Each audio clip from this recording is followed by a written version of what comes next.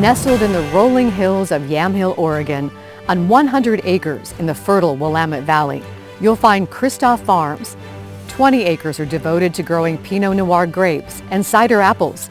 3 generations of Kristofs are dedicated to the project, including world-famous journalist, author, and New York Times columnist Nicholas Kristof, who grew up here when it was called just the farm. Hello and welcome to Straight Talk. I'm Laurel Porter. We're bringing you the show on the road this week from Kristof Farms in Yamhill, Oregon. It's the place where New York Times columnist Nicholas Kristof grew up. For those unfamiliar with Kristof and his work, here's a little bit about him. Nicholas Kristof is a 2-time Pulitzer-winning journalist with deep roots in Oregon.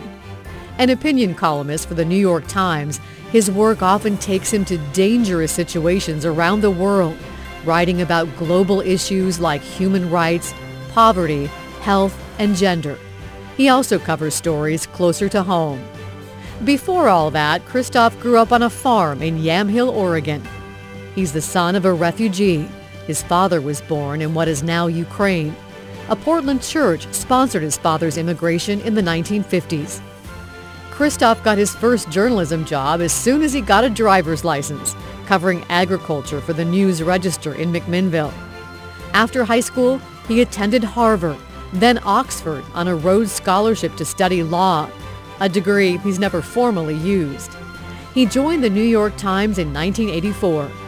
In 1990, Kristof reported from China as the Tiananmen Square protest became a massacre. He and his wife, Cheryl Wudunn, won a Pulitzer Prize for their coverage, the first married couple to win a Pulitzer for journalism. Kristof's second Pulitzer came for his reporting of the genocide in Darfur. He's also co-authored 5 books with his wife. Their latest, Tightrope, puts the spotlight on Yamhill and rural America, told through the eyes of Kristof's former classmates. Even after nearly 40 years in journalism, Kristof isn't slowing down. You can read his columns twice a week in the New York Times. At Kristof's gracious invitation, we came to the farm to ask him about what he sees happening in Portland, but also about the lessons we can all learn from the place he grew up and went to school here in Yamhill. We begin with his life on the farm. It must be such a wonderful thing to be able to come home to your family farm. I remember in high school at commencement saying that wherever I go, whatever I do, a part of me will always remain here, and it's absolutely true. It's a place that is very near and dear to my heart. What's your and your family's ultimate dream for the farm? Well, we want to keep it in the family, and our kids love it. You know, I hope that my grandchildren's grandchildren are fretting about the same irrigation problems that I am. You know, I would love it if the larger community were also able to benefit from, you know, the glories of the area. I refer to it as God's country, and, you know, it has been for us. It obviously hasn't been for a lot of other people in the community and in a lot of other parts of Oregon. Well, I know you have a special place in your heart for Yamhill and for Oregon, but you have witnessed over the years a lot of trauma and despair with people that you grew up with, and you talk about that in some of your columns in your book Tightrope about the kids that were on the number 6 school bus with you. What happened to a lot of those kids? Well, when we were on the bus, we were all so optimistic. Things had been going really, really well. And then jobs went away. People, especially men, self-medicated with meth, which was coming through, then with other drugs. They got criminal records, which made them less employable, less marriageable. We were all really proud here of our rural values, of our social fabric. And Laurel, that just unraveled so quickly. So at this point, about a third of the kids on my bus are dead of drugs, alcohol, or suicide. And, you know, the kids who got on the bus right after me each morning were the 5 NAP kids. Farland, who was my year, and then his brother Zealand, sister Regina, brother Nathan, brother Keelan. Farland lost his job, self-medicated with drugs, died of liver failure as a result. Zealand died in a house fire when he was passed out drunk. Nathan blew himself up cooking meth. Regina died of hepatitis from IV drug use. And baby Keelan died just at the beginning of the pandemic after he lost his job. He died of an overdose in his mom's home. And so 5 kids who at one point seemed to epitomize all the hope in this area, all gone. And their mom is still alive and walks up to visit their graves every day. It just breaks my heart. And that's not the only family that happened to. I know you talk about the Green family, and Keelan once said to you he felt like his family was cursed, or that there was something wrong with his generation, your generation, my generation. What do you think really happened? I don't think that there was anything about my generation that involved less personal responsibility, less diligence, less intelligence, less aptitude than any previous generation. But, you know, here in Yamhill in the 1990s, and this community is overwhelmingly white, people sometimes looked to African American communities and their struggles, and there was a tendency to point fingers and say, if there weren't so many deadbeat dads, if people made better choices, if they showed more personal responsibility, things would be better. And then, meanwhile, there was a great sociologist who said, no, it's about lost jobs. And he was exactly right, because when jobs left Yamhill, the same problems unfolded. And I think fundamentally it was about the loss of good work, and that there's a commonality between what happened in Yamhill and in Kentucky and Maine and inner city Baltimore. This is a problem that is reflected in all kinds of demographics across America. You know, you talk about in your book about the war on drugs, America's war on drugs, that America lost that war, and you compared the U.S. approach to the one in Portugal, where Portugal decriminalized all drugs in 2001. And Oregon just passed Measure 110 that decriminalizes drugs with this addiction treatment component. Now in Portugal, when they decriminalized, they saw the number of overdoses plunge. Do you think that what Oregon did is going to make a difference? I think what Oregon did was overdue and is really important, but what is crucial is not the decriminalization side so much as the treatment side. And so Oregon has not been good so far in providing treatment. I think it ranks 47th out of 50 states in terms of access to treatment. And so what has to change is actually getting people into that treatment. And if that can happen, right now in America, only 20% of people with addictions get treatment. It pays for itself. It's so much more effective to provide treatment and so much more compassionate. And, you know, it doesn't always work. People have relapses. It's hard, but it's an infinitely better solution than locking people up.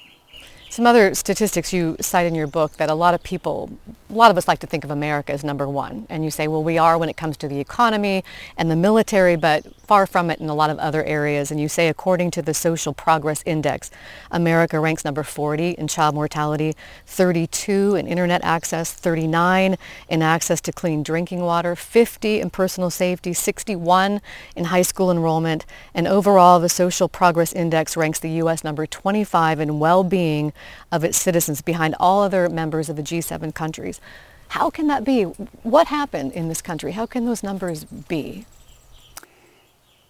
We stopped investing in Americans in roughly 1970. We have about 50 years in which we underinvested in education and healthcare, while other countries were doing that. You know, in the United States, we pretty much invented mass high school attendance. My high school in Yamhill was built in 1935 under one of the FDR New Deal programs. Talk about a huge return. It's still there. And so in the 1960s, we were still number one in the world in high school graduation. Right now, so many countries have surpassed us. And if you don't graduate with a high school diploma in 2021, you are cooked. There's this misperception in America, I think, that it's all about personal responsibility and bad choices. And look, there is no doubt that a lot of my friends who are dead made some bad choices involving drugs, involving all kinds of things. But we as a country made some really bad choices as well. about not investing in their education, about, in Oregon right now, you can still drop out before you're 18. You are not obliged to stay in high school until you're 18. I think that's a huge mistake. Kids do all kinds of dumb things, and dropping out is one of them. So I think we, for 50 years, have underinvested in working class Americans. I think that educated Americans have often been pretty snooty toward less educated Americans. I think that conservatives have often looked down on people who are struggling on the basis that you're not showing enough personal responsibility. And liberals have more recently been looking down on them by saying, you voted for Trump. You're voting against your self-interest. I just think all around we could use a little more compassion and empathy and support. So it's not a Republican problem. The Republicans are to blame or the Democrats to blame. This has been going on for many administrations. It's an American problem. And, I think that there's also just a misperception that the highest return investments are in the best students. And, I benefited from so many scholarships, and I'm glad that I had those scholarships. But the highest return investment would have been in the kids on my old school bus who were struggling. Two of them, it's hard to talk about, two of them ended up being imprisoned for raping young children. Two of them committed brutal, violent assaults. And two of them cooked meth, brought meth to this area. Those 6 kids, 5 of whom are now dead, wreaked such devastation in this community. They were wounded themselves, and they inflicted enormous wounds on others. If there had been greater effort to help those 6 kids, to make sure they graduated from high school, that they learned some vocational skill, then they would have been better off, but all of us would have been better off as well. And I don't think that we as a country get that. You gave the commencement speech at Rice University last month, and in it you implored the graduates to bridge the empathy gap. What did you mean by that? One way of thinking about the empathy gap in America is that wealthy Americans donate much, much less to charity as a percentage of incomes than poor Americans. And, it's not because wealthy Americans are ungenerous. I think it's that they're sheltered from need. They don't see it. Whereas if you're poor in America today, every day you see people needier than yourself. And I think that also people who are well off, it becomes easier to point at somebody who's struggling and see that not just as an economic failing, but as a moral failing. And especially if there's a racial gap or an ethnic gap or an immigration status gap, some way to otherize somebody. Maybe it's a political gap, a Trump voter gap. And I think if there were a little more empathy, a little less willingness to point fingers and more to offer helping hands, we would have much smarter policies in this country. The Biden administration has put forth an infrastructure plan, both for traditional infrastructure and for human infrastructure, the American Family Plan, that would have free universal preschool, free community college, extended child tax credits, all kinds of things like that a lot of the Republicans are pushing back on because they don't want to spend money on things that aren't traditional infrastructure, especially on top of the trillions of dollars already spent on the coronavirus relief packages. What are your thoughts about that? The highest return investment you can make in America today is not in Pinot Noir grapes. It's in America's troubled kids. And, frankly, for a lot of my old classmates, it's too late. When somebody is in their 50s or 60s or even their 20s, it may be too late to help them. You need to help them when they're 3 or when they're 13. And I think Biden's plan would do that with various early childhood interventions. This area was revolutionized by government programs to help the disadvantaged. And in Oregon we have this big, we think, oh, the pioneer ethic, those brave pioneers, they came out here, they risked everything, and they did, and it was heroic. But why did the pioneers come out to Oregon because of a government program for the disadvantaged, the Homestead Act, which was obviously limited to white settlers, and it took land from the Indians and so on, but it helped build the white middle class. It was a program for the disadvantaged. Around here, rural electrification completely, hugely boosted productivity. And then the GI Bill of Rights. Again, so many families around here, they got their first home and some education through the GI Bill of Rights. And so, this area has prospered and succeeded, not just because of diligence and smarts and mutual support, although all that is true, but also of government investments in people who needed it.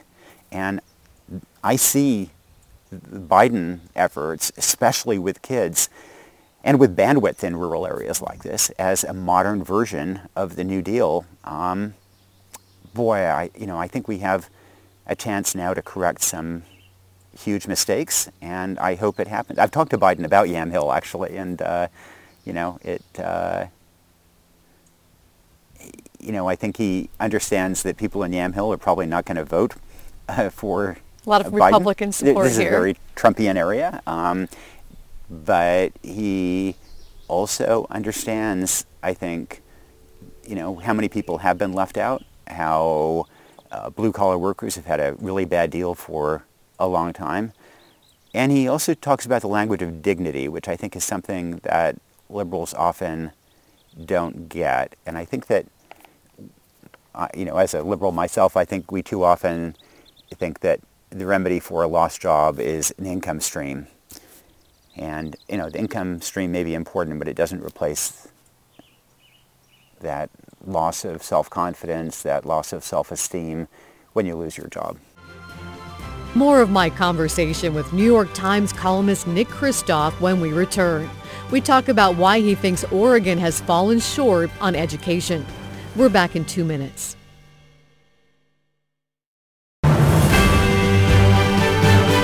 Welcome back to our conversation with two-time Pulitzer Prize-winning journalist Nicholas Kristof, a native Oregonian who grew up on a farm in Yamhill. You mentioned broadband, and it makes me think of education. When you grew up, broadband, of course, wasn't important, but now it's so important. What effect, there's not a lot of cell service in parts of Yamhill County and broadband. What effect did that have, and does that have on education, especially during the pandemic? I was really sad that my fellow liberals on the West Coast were so quick to close in-person schools. And that was not the case in other parts of the country. But on the West Coast, it was. And look, your kids, my kids are going to be fine. They're going to have internet at home. They're going to have parents, making sure they do their work. Here, there are parts of the Yamhill School District that don't have cell service and that don't have any local broadband reaching them. What are those kids supposed to do? And they're also, there are an awful lot of families that are struggling. It may be a single-parent household where that parent is, juggling work. There 1 in 7 American kids is living with a parent who's got a substance abuse problem. There's a certain amount of chaos in that home, and it's, the school can be a lifeline for those kids. Nationally, 3 million kids didn't get any meaningful instruction, remote or in person, during the pandemic. 3 million kids essentially just went missing. And I think as a country, we blew it, and I think my end of the spectrum, the more liberal end, I think we blew it. And I think we blew it here in Oregon. You think Oregon should have kept the schools open? There was a lot of pushback from the teachers union saying teachers didn't feel safe going back if they weren't vaccinated. A lot of parents didn't feel safe sending their kids, especially families of color. So it was really a tough call, wasn't it? These were issues all across the country. And it turned out, as in Rhode Island, for example, the governor provided real leadership and pushed hard to get those schools open. And that worked. And kids in Rhode Island are better off because that happened there. And I've got to say that the idea that Oregon vaccinated teachers and school staff before the elderly, which I can kind of understand as an inducement to get schools open again, but then didn't extract a commitment to resume full in-person schooling, that seems to me a betrayal of Oregon kids, and especially these kids who need it most. Middle class kids are going to be just fine. The kids in both urban and rural areas who are struggling, they're the ones for whom that school is a lifeline, and they got screwed over in this system. How do you think Oregon in general is doing on education? Oh, Laurel, I just find it so sad to look at the NAEP scores, the nationwide scores. Oregon ranks ninth from the bottom in fourth grade math scores. Ninth from the bottom. And if you try to think of a metric for how a state is going to be doing in 25 years, probably fourth grade math scores are as good a metric as any.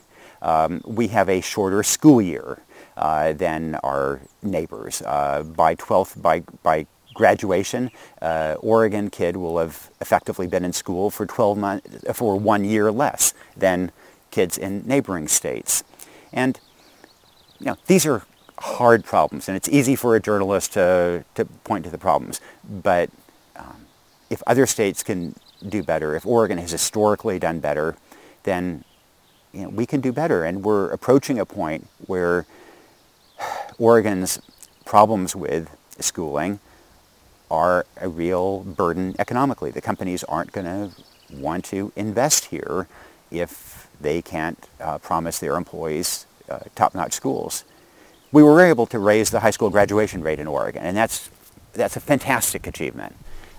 It suggests that we can also make improvements in other aspects of education in Oregon. I just read that the legislature may pass a bill that would take away graduation requirements for the class of 22, 23, 24. Good idea to help those kids graduate? Bad idea. You want to have accountability. You want to have metrics. And the idea that you allow kids to graduate who can't read, who can't do math, that does not strike me as a way to help those kids. It's an abdication of responsibility. And there's another bill winding its way through the legislature that would effectively invest, it would reduce class size, it would use money to reduce class sizes rather than all kinds of other things that be done. And smaller classes are important. So are mental health services. So is a longer school year. But there are difficult trade-offs there, and the teachers union is very strongly pushing the class size issue. I fear that the result is that we're not going to be able to address the short school year, that we're not going to be able to address the needs of disabled kids, all kinds of other needs. And again, to me, education is the best escalator out of poverty, the best escalator toward a better life for the state. And I think we're screwing up. Well, as we wrap up this episode, do you have a message you'd like to leave with Oregonians? This state, one advantage of traveling to Ethiopia, North Korea, Peru, is you have a perspective to say that this really is God's country. Oregon, I think, has so much going for it. I think we'll be much less affected by climate change than a lot of the rest of the country. People all over the country, they would like to live in Oregon because of our incredible natural beauty and the way we preserved it. I think there's quite a bit of social capital in Oregon. I think there's one reason why COVID infection rates were lower here than in other places. But I think we have huge challenges, and I think we have to confront them, including education, and I don't think we have adequately confronted the challenges we face. Nick Kristof, thank you for joining us here on Straight Talk. It's been a pleasure. My pleasure. Next week, we'll have more of my conversation with Nicholas Kristof. We talked about his column, Lessons for America from a Weird Portland. His thoughts on the city's struggles with homelessness and destructive protests, and how he thinks Portland's leaders can do more. Next week on Straight Talk.